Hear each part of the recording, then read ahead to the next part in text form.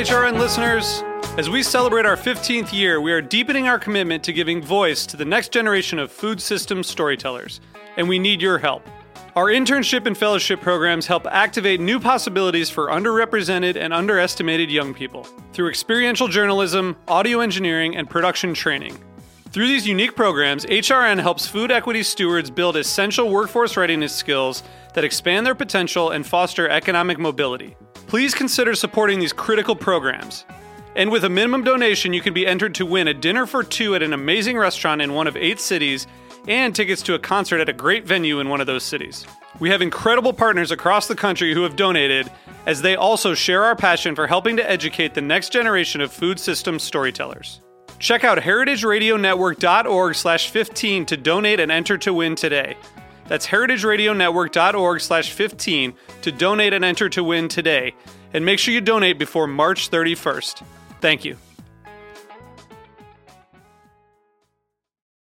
You're listening to Heritage Radio Network. HRN is food radio supported by you. Learn more at heritageradionetwork.org.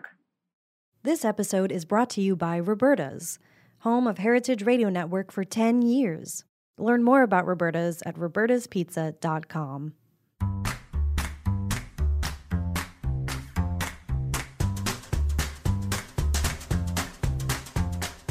I'm Allison Kane, and welcome to In the Sauce, a podcast about building consumer brands from the ground up. I love doing this show because I get to interview everyone from production gurus to marketing and social media mavens, anyone who can guide me on this crazy journey. This is the story of building Haven's Kitchen sauces, but it's also the story of every growing brand because we're all in the sauce. Today, I'm speaking with Ellie Truesdell, founder and managing partner of New Fair Partners, a venture capital fund centered on the modern eater and evolving American palate. Ellie was global director of local brands and product innovation at Whole Foods Market for nearly a decade and played a pivotal role in driving the growth of the natural and organic food industry, propelling some of today's most iconic consumer brands.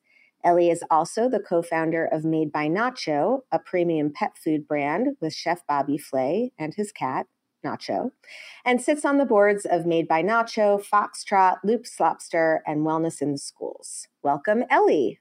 Thank you. Thanks for having me.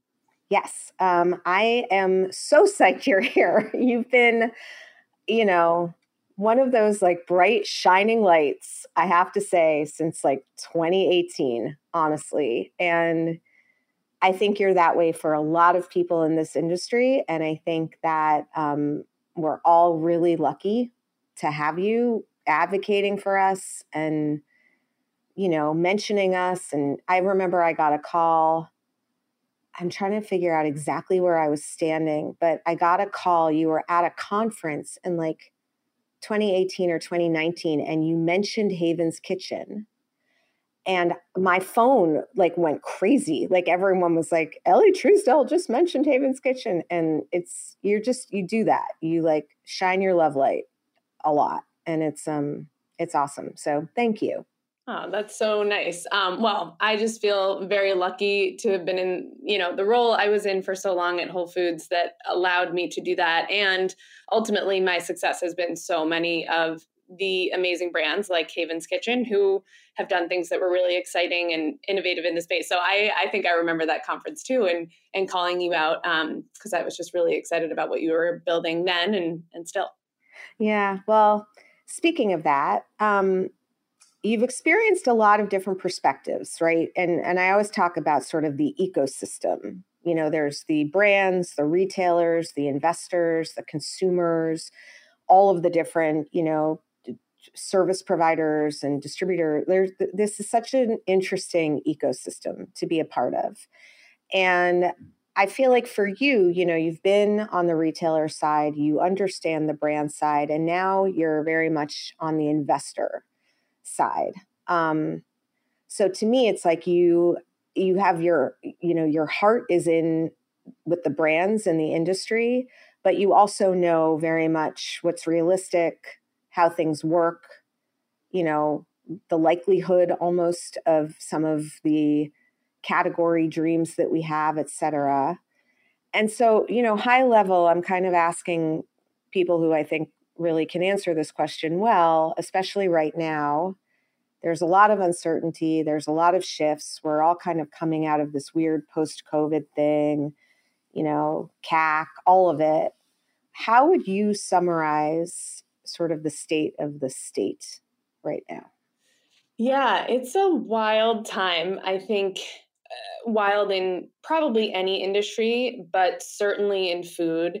And that, first, I appreciate you calling out, hopefully me having a unusual perspective of having the chance to be at a retailer for 10 years, being a co-founder in a brand, and now investing for the last 4+ years, and really having a bit of a different perspective, all the while as I think we'd been in this moment for, the last 10 to 12 years, let's say up until the last 18 months or so, of there being hyper growth, incredible amounts of capital flowing into the system and certainly into food for a long time, first consumer food and then food technologies. And I think there had been such a mentality of grow at all costs. There was also, yes, as you just got at, a more attractive and efficient way to acquire customers that has very quickly been upsided for all of us trying to do that cost effectively. So a lot has changed. And I think food businesses are almost feeling that pain twice over, because they're, even before maybe the COVID privacy changes, global unrest, all that's gone wrong. I think there was also a little souring on traditional food CPG when, or at least from the investor community, in feeling as though it wasn't an attractive category or vertical or sector anymore. Yeah. And that I clearly just I think that anyone who feels like food is no longer investable is just really lacking imagination and vision for what's possible. Of course, naturally, the industry needs to evolve. Founders and teams and operators need to recognize what was exciting and quote unquote disruptive 12, 15 years ago is probably not going to feel nearly as exciting as it is today, but there's still so much that needs to happen in the ecosystem of food. And so I'm really excited by that. And I think, just in terms of some points of optimism, because it is a pretty tough time in the fundraising environment and in operating environment, that I think that we should all feel really good about where the consumer has evolved. We've got, so much of the thesis of New Fare is built on a younger consumer, and we call this person or profile the modern eater. And so, Gen Z and millennials, who not only are more informed than ever in terms of what they put in their bodies, they can really sniff out BS, and they love food. They spend they love it. Yep. amount on their food and love to engage and interact with brands that not only are serving them a product that they love, but also an experience. I think you, Haven's Kitchen, have showed such a good display of what it means to also support your product with content, with community, with engagement, with what you're just canvassing the streets with a baster, people how to cook their Thanksgiving turkeys. Like, those are real things that create, I think, stickiness and build your evangelists. And so there is something, if you're a food company that has been building maybe a bit more modestly than you were told that you should, or with a real purpose and mission, and recognizing all these dynamics, like there is some light at the end of the tunnel. And I think recognizing that, and then I think a couple other things that are just like interesting for this audience are that while there has been so much upheaval and volatility, it has really created a lot of opportunity. I mean, there are a lot of brands and when I talk about brands, primarily it's in the emerging brands. It's sort of younger, small company set. So I've just talked with a lot of brands who found that the largest CPGs could not keep product in stock. Have been such supply chain issues that the largest companies were just completely empty on the shelves, which gave emerging brands an opportunity to jump in and say, listen, we can fulfill those orders, put us in, like, let us see how we do. So there's some opportunity there of like trying to or using your flexibility and how nimble you can be to your advantage.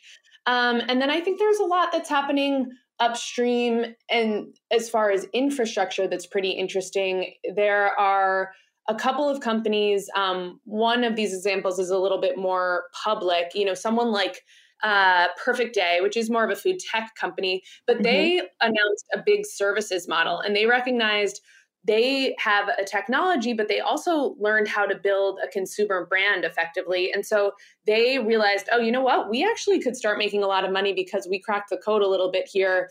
And we know that a lot of these new food tech players don't know the first thing about how to build this business. And they're using that as new revenue and a new business line, which I think is so interesting. And a couple other marketplaces that we watch closely and know they're starting to recognize some huge opportunities in the market around logistics, fulfillment, using their engine and sort of back end as another business line. And I think that's going to be a huge opportunity for young brands to take advantage. Yeah. I mean, I think all of that, it's great to hear. And, I always want to be careful if I ever seem cavalier when I'm like, but this is an opportunity, because I realize that there are some people that are really bumming right now, and that it's, more of luck and privilege to be able to sort of like hold on through the rough times, because there are a bunch of companies that can't and won't. And yet it does feel like these last 12 years, to your first point, have been, this hyper growth thing hasn't been so great for us either, and I guess what I guess I'm trying to get to is that when traditional sort of consumer packaged good foods companies that require lots of human labor and sunshine and onions and soil and trucks and truck drivers and people to reset shelves, and all of that are in the same kind of, for lack of a better word, like asset class as food tech, which makes cell-based dairy or whatever. And we're being kind of evaluated by the same investors. And the I don't know, even with zero sales, those companies are getting $100 million valuations. And partly it makes sense. They need to build an infrastructure. All of that makes sense. But it has felt like it has, in one way, brought a lot of attention to this industry. But in another way, it's almost kind of set us up a little bit for some big disappointments and some big challenges and hurdles that seem like those are kind of new also. And I guess, since you've been here for so long and you've seen the evolution of the natural foods industry and you've been a part of it, I mean, what would you say has helped and what would you say has hurt? And, how do you now sort of separate out this like food tech world from just the traditional product world, which I think, to your point, will always be innovating, but maybe it needs to come down to earth a little bit? Yeah, I think food tech has been really disruptive to the food industry. And when I say disruptive, I don't use that word in the innovation sense. I say it as it's really messed things up for traditional, as you mentioned, consumer brands. And it's a shame, because I think on the one hand, it's ironic, because what we're experiencing now is a lot of those food tech companies recognizing that they overinvested in the technology or overvalued the technology and completely looked past or overlooked the fact that they were going to still need to build a consumer brand. Mm-hmm. And many of them have not been successful at that piece to it. And it's sort of cratered a lot of those businesses. But I think even besides that, it's a silly comparison. And what I think I found or discovered in my early years of investing and joining a fund where we were looking at a lot of food technology investments is that we had a really different perspective than the pure tech and generalist investors that were on the cap table of some of these businesses that sort of were crossover consumer brands and food tech businesses. And part of that was both understanding what it really takes to be on the ground and build relationships with retailers and get distribution. And as you know better than anyone, demoing day in and day out and those pieces. And I think there was also just a really different expectation on growth and how quickly you should or could achieve some of the milestones that those investors have been expecting. And that's been the most disruptive or critical comparison that's hurt traditional CPGs, to think that more humble, but perishable, as you said, requires soil, requires inputs in food safety and distribution that is entirely different than a SaaS business or something that happens entirely digitally. That was never the right thing to compare, but it has. I think it's really put a lot of more traditional companies on their heels, and that's been unfair. So I think there's a lot that's problematic there. And then I think but I guess I would also say to potentially some businesses or brands who have not evolved, they are making more of a traditional product, but have been able to create something for their brand that is larger than just the onions and garlic and or cacao or whatever you want to say that's going into it. So I think there is like a higher expectation of what a CPG company needs to build today, but it certainly shouldn't be along the growth trajectory of a SaaS business. Right. And that actually leads me to a really good, that's a great segue to the next question, because, you wrote something in a LinkedIn post a couple of weeks ago, consumers today having, higher sort of expectations and demands around climate consciousness, social responsibility, product integrity, digital storytelling, and real community. And that's hard to do when you are kind of, it's very hard to do if you're making a product that is not going to be profitable until somewhere in the 6 million to 10 million range of, annual sales, which I think is for the most part kind of where a lot of food businesses are, just because of the margins. And correct me if I'm wrong, but it's also, harder to do today, I think. Well, I don't know. Do you think it's harder to do, or do you think it's easier to do? And I guess the next question is, in terms of all those things, have you found more success with brands who've sort of chosen a lane? I'm going to go really hard on product integrity, but maybe not climate consciousness, or I'm going to go really into community, but not, well, I guess you always got to be in product integrity. But, it's hard to do all of those things, especially when you are underfunded and your brand and your product isn't going to pay for all of it. And you're going to need to constantly be sort of replenishing the boat with, investor money. So I'm going to tell you all the things that are hard, and you're going to say, I know. And then you're going to tell me all the ways to make it better. All the solutions. All the solutions, Ellie. Well, so I think to your first question, it is, I don't know if it's easier or harder today, but what I do think is harder is that the puck has moved, or the bar has been raised in terms of expectations, probably because of some of what we're just talking about in terms of food tech and growth and the glossy stories you read and this impression of food that everybody has.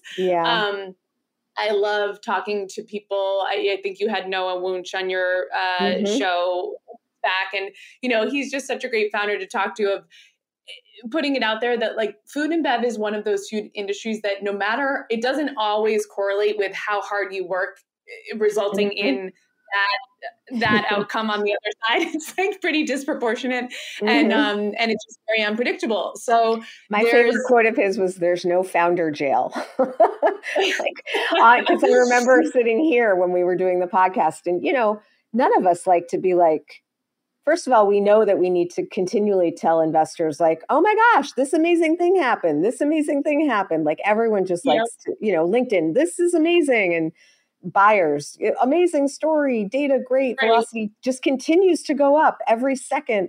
We get kind of conditioned to be like, I'm going to get zapped by like, Pavlovian style if I give someone bad news.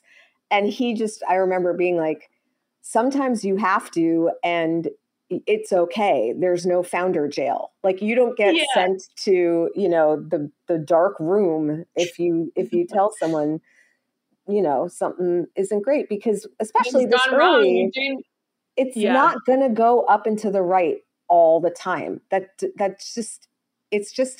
a ridiculous, but to your point, the bar has been raised on expectations. And one of those expectations is that it continues to go up and to the right all the time, no matter what else is going on in the economy or holiday or anything. Yeah.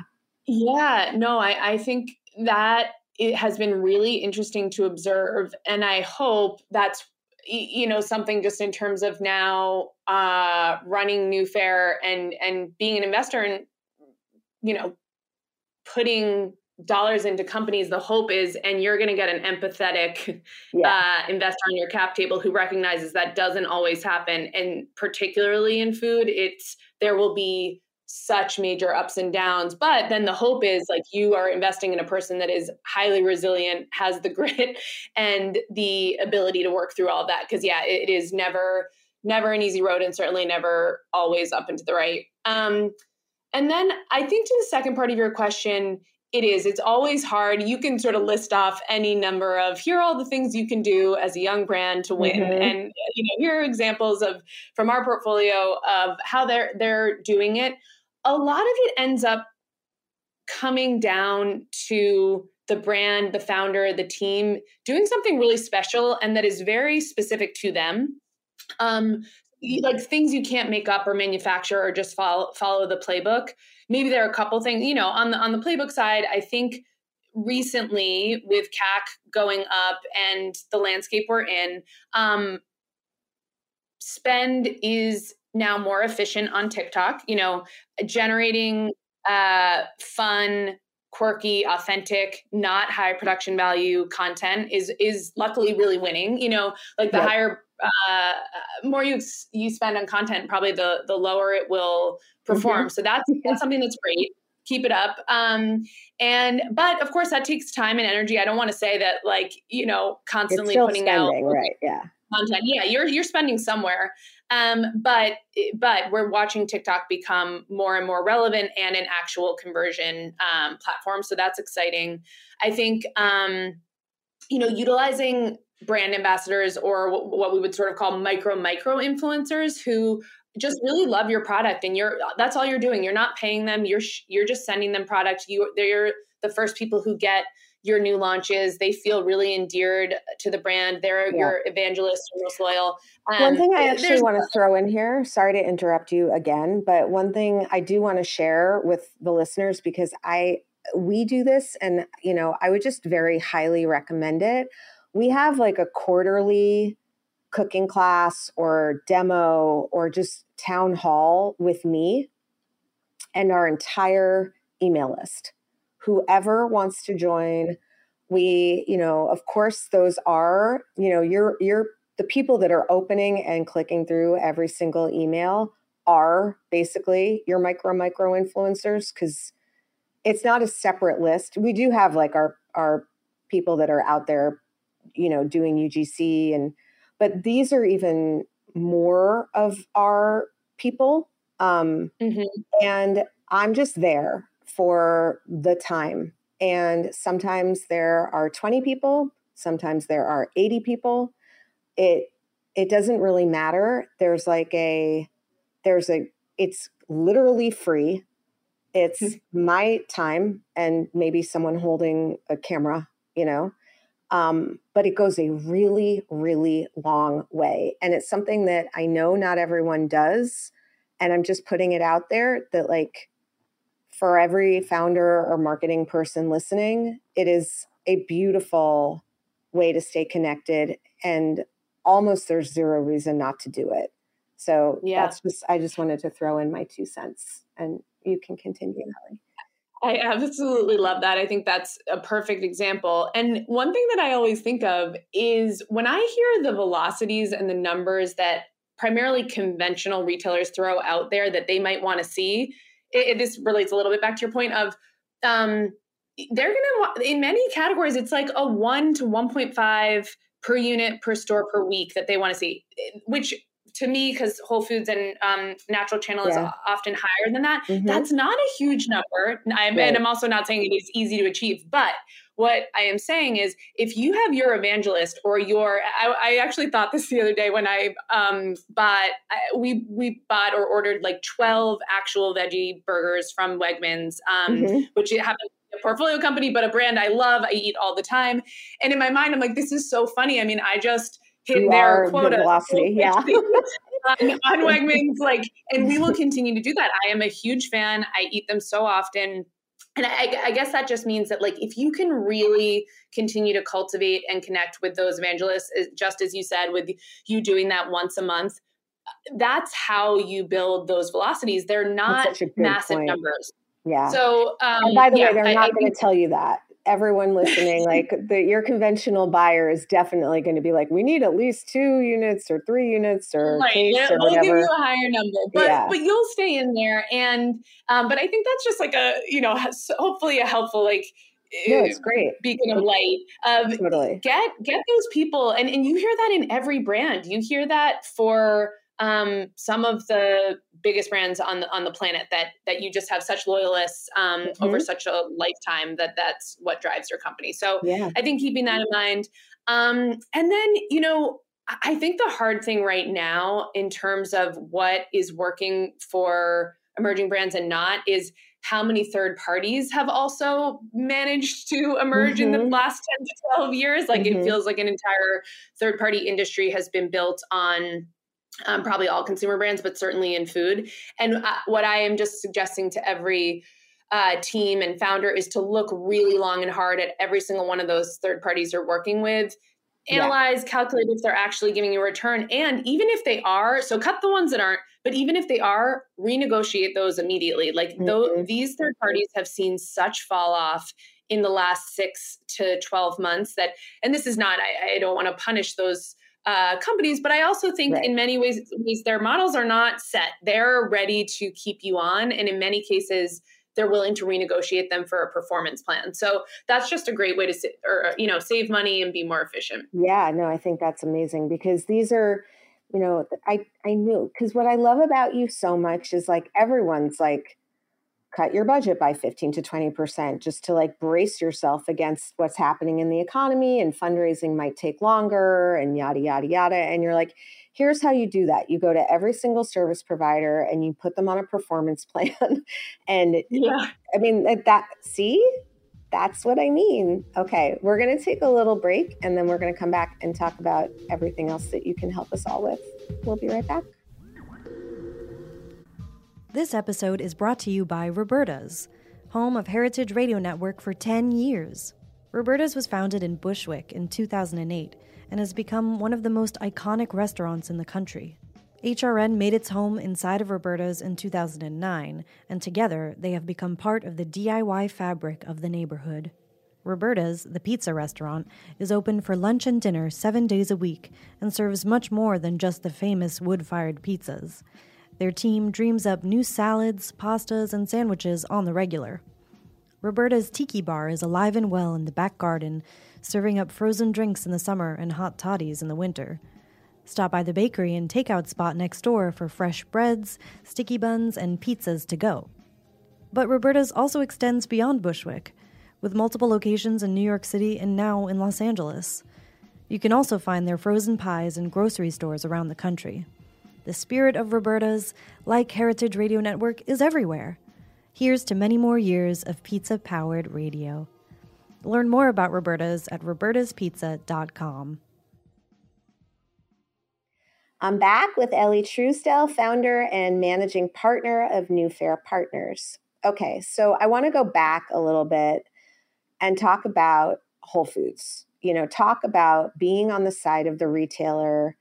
You were a champion of, brands that you saw, of trends that you had your finger on the pulse of. Like, you were just part of this big, movement at Whole Foods to bring in new and emerging brands and innovation and types of food. And I guess I'm more interested in the stuff that you thought would be a hit that wasn't, or the stuff that you thought would work, but that they were resistant to. Like, I'm kind of interested in the what you took away, like, from the not working stuff, if that's a fair question.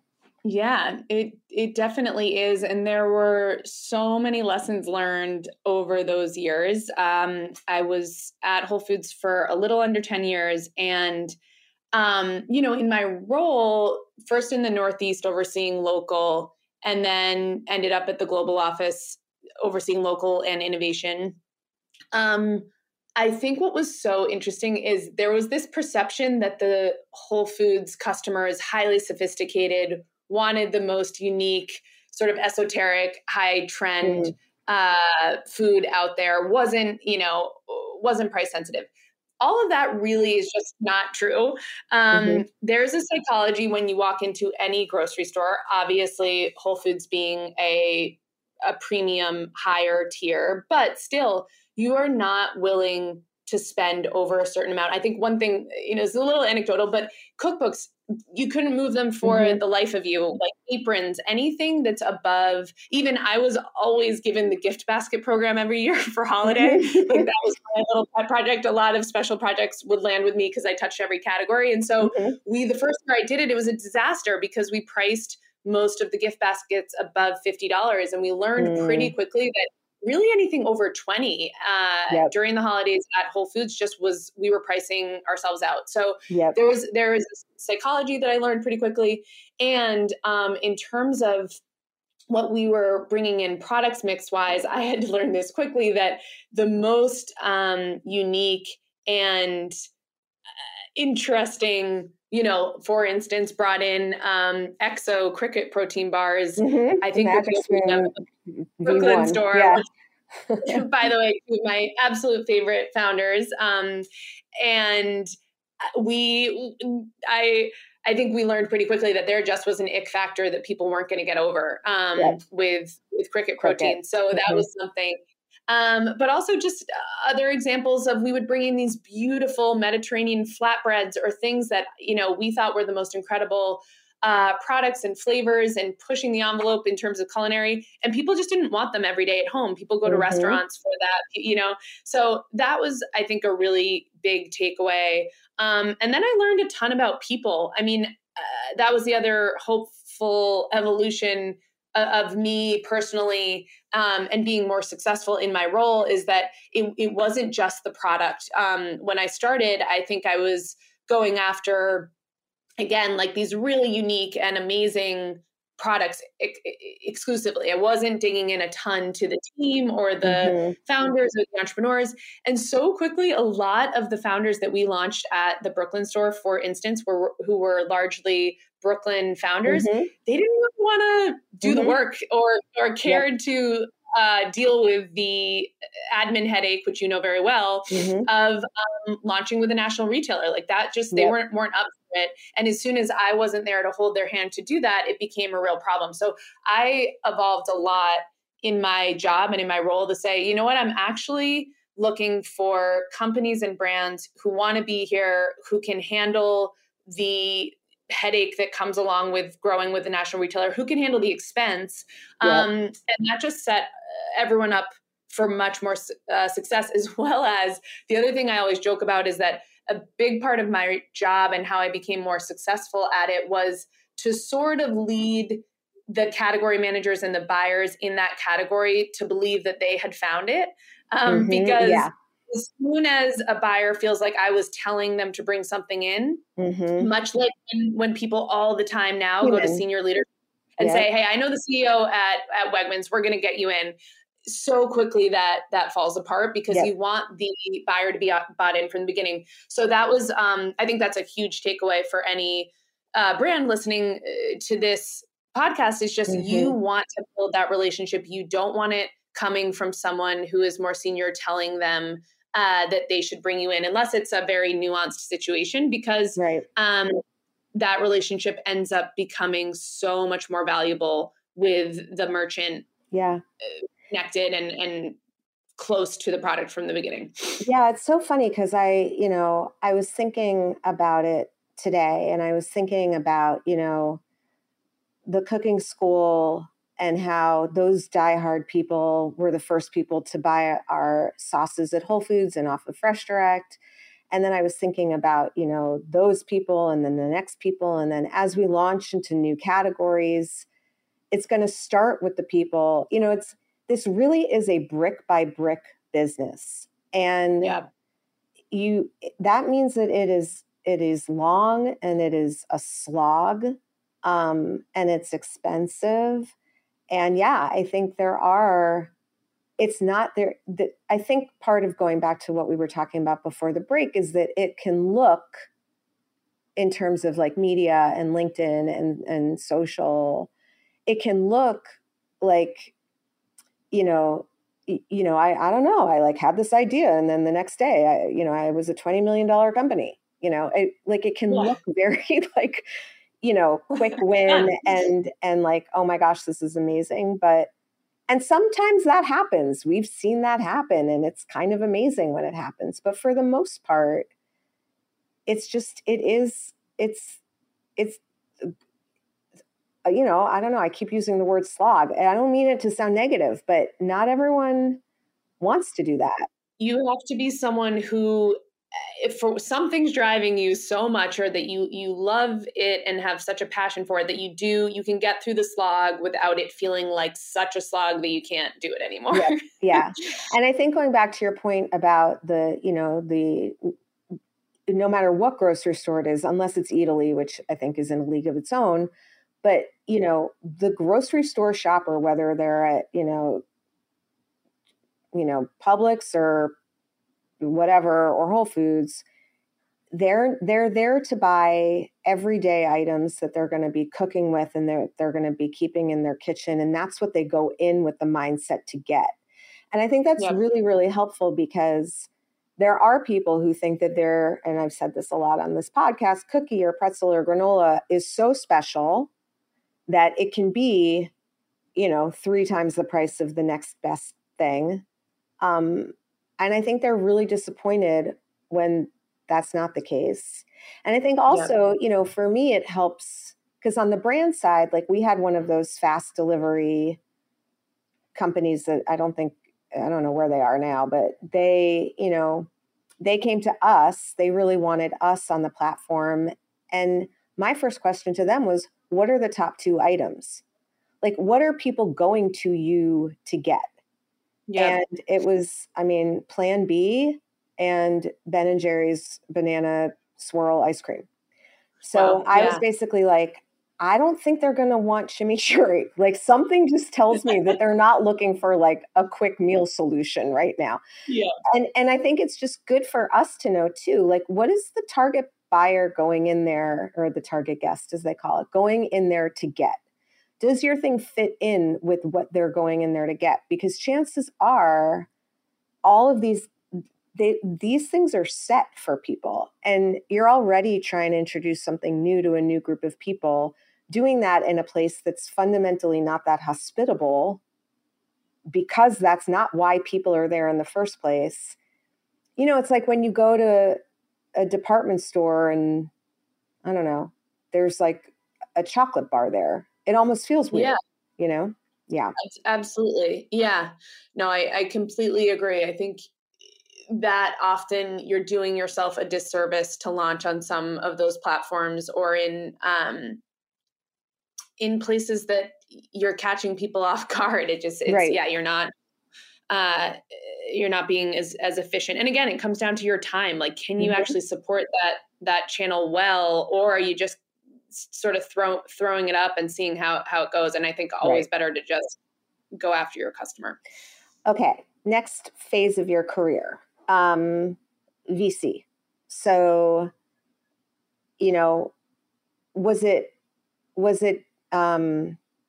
disconcerting? Was it surprising? Were you like, oh, this is why there are things that are great brands and great businesses, but not good investments? Like what was the learning sort of in that phase of your career that sort of shaped you to where you are now? Yeah, I think a couple things.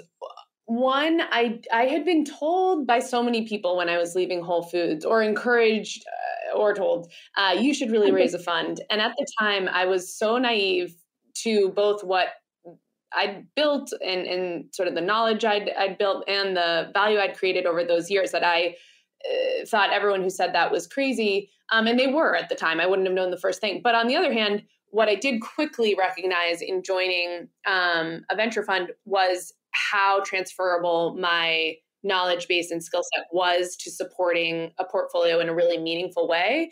And that I loved. It felt really good to be able to sort of take what I'd learned and apply that to a bunch of different businesses. But I think what was either disconcerting or a really important reminder are each fund has really or should have really specific criteria in terms of what they're looking for. And so, I think a lot of founders can feel really depressed or just disheartened by them not lining up with a certain fund or getting rejected by however many investors.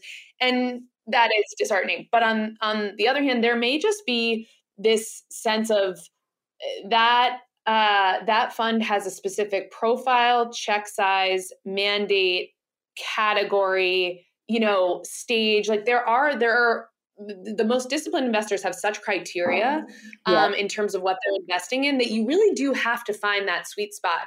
I even feel that now in terms of, we've raised 2/3 of our fund at New Fair, and going through that process with investors, it's like very trying, have had so many rejections, but the people who are investing have a real motivation and a reason to. You're not just like, people aren't investing in you out of the goodness of their heart, right? Right. And so I think keeping that in mind as a company, as a brand, is you need to find an investor base that has already built a thesis around where you live. Right. They're going after that particular part of the market. They believe this to be where food is going or where consumers are going. And so make sure you're aligned in order to not hopefully waste your time. And then I think some of the other things I learned are there is a real mob mentality. I think if a group of investors is excited about something, they immediately all go, and there are some little antiquated and unfortunate, dynamics that go along with that of sort of in some cases, the boys club, but also just a group of people who they share deal flow, they look at things together, they get excited about the same things, and it becomes a little bit of groupthink. Yeah. I do think that given the market and the environment now has been slightly shattered or is not as strong as it was when things were on such a high. But there's really something to that. It's hard if you're not in those worlds, and that cannot be overlooked. And hopefully more and more people start to enter the system that can sort of shake that. And I think, it's been really instructive in terms of where food has gone and what's considered exciting. I didn't mention this earlier, but I think a lot of investors that were really excited about food 10 years ago have completely abandoned it. And that for me is just culling. I think, it's telling, and but it also says something about the way that group of people invests, which is from a very different perspective. And of course, me, I am a specialist. I'll only ever stay in food, and for reasons of adding operational value versus there just being themes and verticals and sectors that investors can jump to. And frankly, like the other thing is I think there are brilliant people who can do that really well, not really knowing deeply any one industry, but just understanding business models and macro trends and where, consumers, or maybe where America is heading, and demographic shifts. But then I think there's a real, a big part of New Fair and our approach and strategy is built on this feeling that operators are more and more desirable. Founders that are building competitive brands want to take money from people who can truly add value, especially in early stage food. Yep. So it puts hopefully us and other investors like us in a better position to get into those deals and execute. So yeah, have learned a ton. And I mean, going back to something you said earlier, because I mean, I think I've talked about it on this podcast, but I don't know, I was raising money at some point and, all my founder friends gave me all this advice. They're like, you make an Excel spreadsheet and you look at what they've done in the past. And if they haven't done a very early check, in a very small amount in your category, you are not going to be the one to change that. So, maybe take the call, but don't get too invested and make it quick, and maybe don't send a whole deck, but just do a thing. And, there's all these ways to protect yourself. And I have a lot of friends that gave me a lot of tools to protect myself. And yet I found myself in bed for 3 days. I mean, I remember it really vividly. And I remember having a call with a friend and just being like, I don't think I can get out of bed. And because it's just, it makes me emotional to even think about it. It is just, you just get pounded with rejection. And I think what makes it worse is that if they had just said, thank you so much, I hear great things. This isn't our, stage. We don't write checks this small. We don't do anything that doesn't have national distribution, but we really appreciate it. And you're on our radar. That would have not been a rejection to me. That would have been very much appreciated. Yeah. But I still, even now, doing safe notes, doing little things, I'll still say hey, this doesn't look like it's your thing. And they'll be like, no. We'll take the call. And then this thing in the back of my head is well, maybe I will be their first ever, note, investment. Yeah. And then of course, you get the email that's it's not you, you're great. And we love it. But it's just, why do they do that? Can you answer why do they do that? Is it just because there's a CRM and they need to have a check mark, or it would save so many people so much sadness. It's, Yeah. I hate to be cynical, but in answering that question potentially is many funds, I think you're getting at this, track how many deals they look at, how many founders they speak to, and then it shows such discipline that they've only invested in the 0.05% of companies they've spoken to that year. I see that often we speak to over, and I always think this is crazy, 3,000 businesses a year, and we invest in 10, whatever it ends up being. So there maybe is that they're the Harvard of investments, cool. Right? Yeah.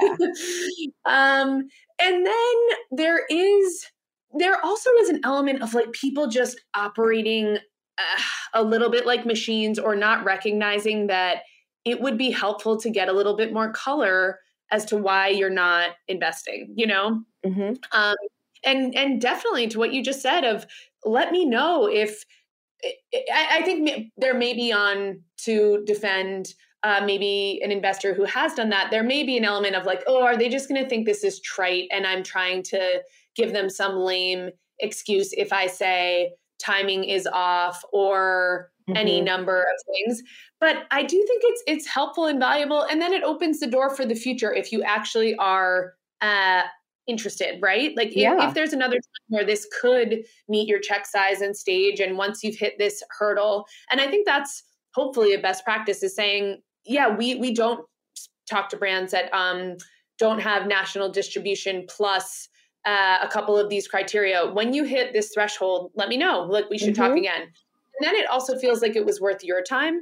But it's a tough environment. Yeah. And the one thing I was thinking about as you just mentioned or shared your story of what sounded like a very sad few days is it is sometimes hard when you get advice from people as to how you should go about fundraising. I was definitely given some advice in early days of New Fair of just go out there, like take no prisoners, don't do anything that you don't need to do, and you tell them what the terms are. And like literally I did that probably with one person because it's so not me. Right, and it completely blew up in my face. Like I was overly aggressive, which is not my style.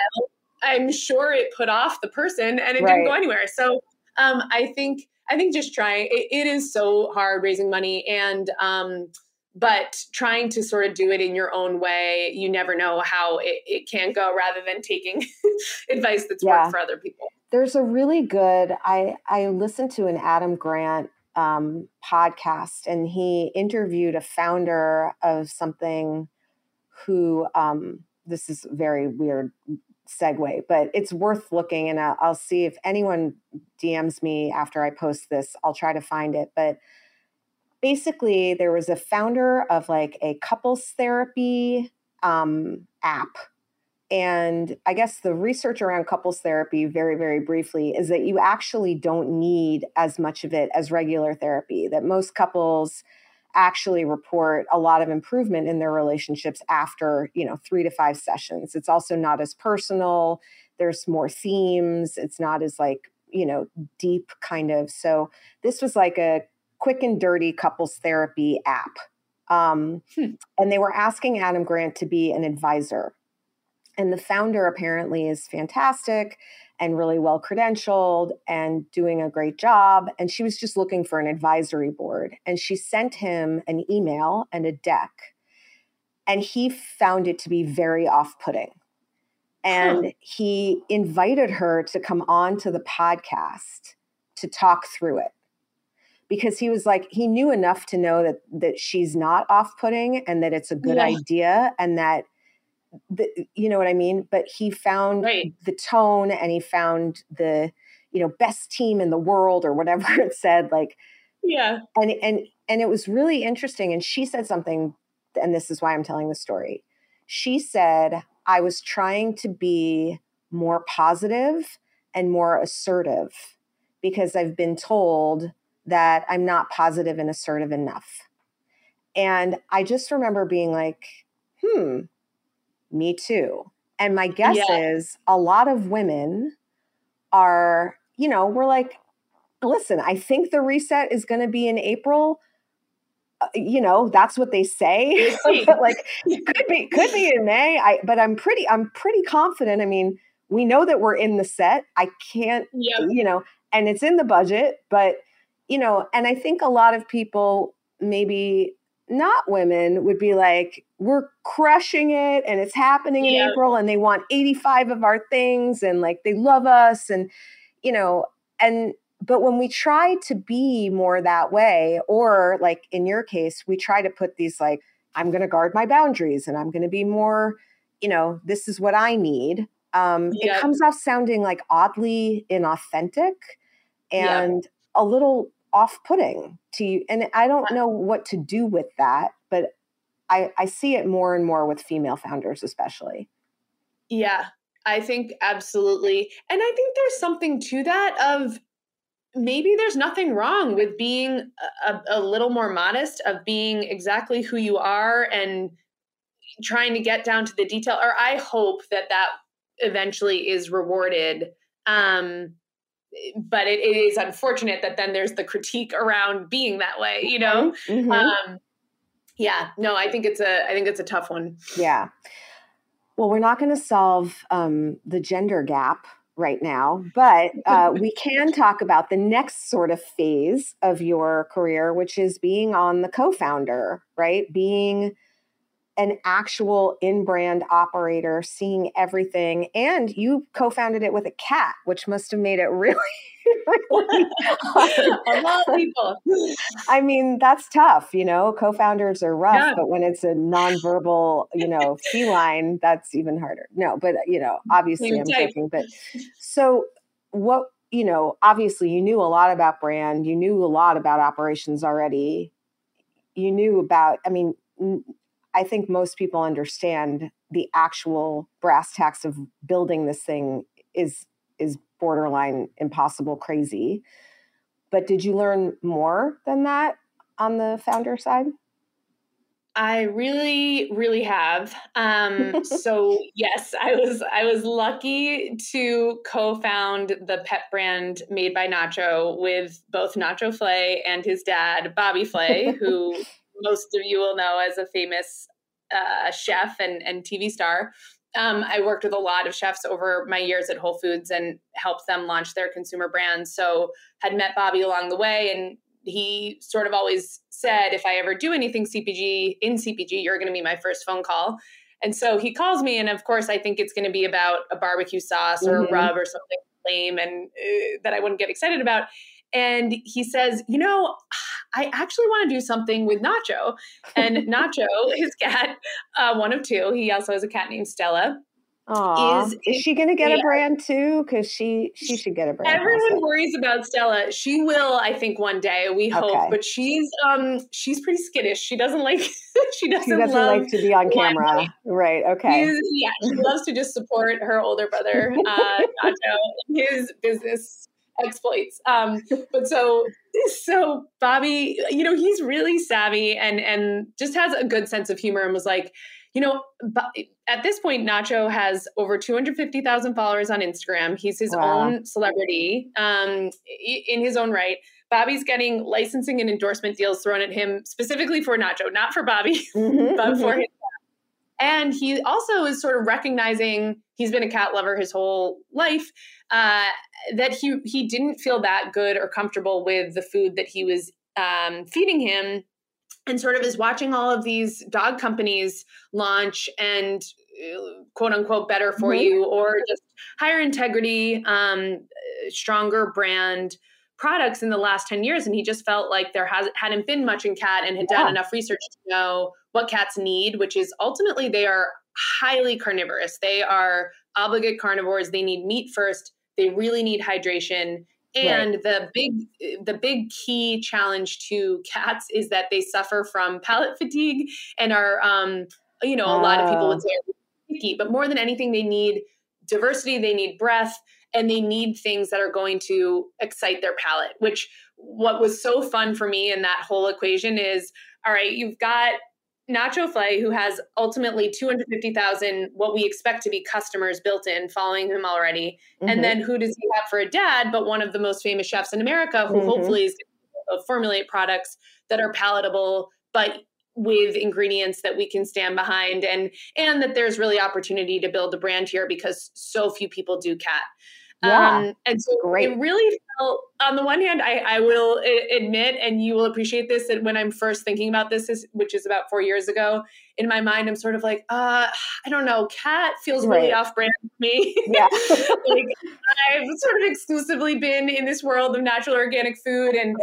But what attracted me to it, beyond all the things I just mentioned, are there's a real need for pet at large to follow sort of human food trends around supply chain integrity and sustainability and whatnot, but more than anything, cat. There's been so little room for that, and so much rigidity, I think, I've learned this now, across co-packers to do anything that's unique. And so it's been really, really fun. There's a lot, we've built in a lot in terms of what we both know in terms of our human food backgrounds and like in terms of our supply chain, like we're doing a lot with the offtake from really incredible seafood suppliers and poultry suppliers that is otherwise getting wasted, and we can use that in our product in a way that's really good for cats.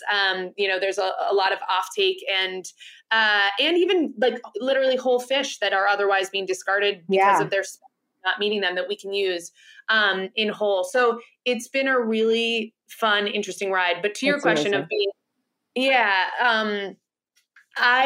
the other thing that drew me to sort of the challenge of co-founding this was I had not had the chance to build or be really close to a digital first brand or a brand that was get-go.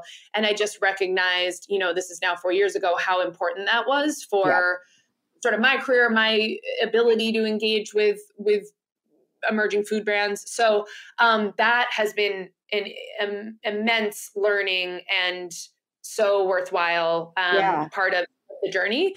And I think it now keeps me really on the ground in terms of all of what we're talking about now. Like, some of the tactics that I'm sharing here are totally things that we're doing at Made by Nacho. So I think it has really, really informed my interaction with teams and founders and hopefully made me a better investor because we understand how quickly things are changing, and we're throwing things at the wall and seeing what works, seeing what doesn't, and trying to share that with our community, our portfolio, everyone. Yeah. I mean, honestly, like it's great. I mean, all of it, right? Because all of these different pieces of the puzzle are what goes into, whenever I interview people, like last or 2 weeks ago, I interviewed Eric Skay from Carbone, and we went through like what makes a great brand, what makes a great business. Like that's what people are asking. And, I always talk about like the architecture of a house. You can choose a yellow couch, a blue couch, curtains, blinds, wood floors, carpet, all of that doesn't matter. There needs to be like foundation that is pretty much the same for every house. And then every single house and apartment is built differently. There's no right couch, but there are some fundamental rules of physics that, you kind of need to know. And what you're bringing to, the companies that you work with and people like me who you don't work with yet, hopefully, are, are just, really, boots on the ground, helpful, thoughtful tools for, navigating through all this, so I really appreciate it. I think the whole industry really appreciates you. And, I've been so happy to be your friend. And thank you so much for coming on the show. Really, it's been awesome. Thank you so much. No, that is such a nice summary. And I really, really appreciate it. And I love this show. I think you're doing so much for the industry here, just allowing everyone to sort of share their trials and tribulations. And this has been so fun. Thank you. Awesome. Thanks, Ellie. Armin, thank you. Another great week. This is episode 180. So that's kind of crazy. And Ellie and I were talking about beforehand, I could not do this without you, Armin. So very much appreciate it. And also really appreciate the fact that people are listening. I would probably honestly do it anyway, just because like I get to talk to really smart people and ask all my questions, but it's also really cool that you are listening and that it's helping. And I appreciate all the messages and the positive response. And I will be back next week with another episode of In the Sauce. In the Sauce is powered by Simplecast. Thanks for listening to Heritage Radio Network, food radio supported by you. Keep in touch at heritageradionetwork.org/subscribe.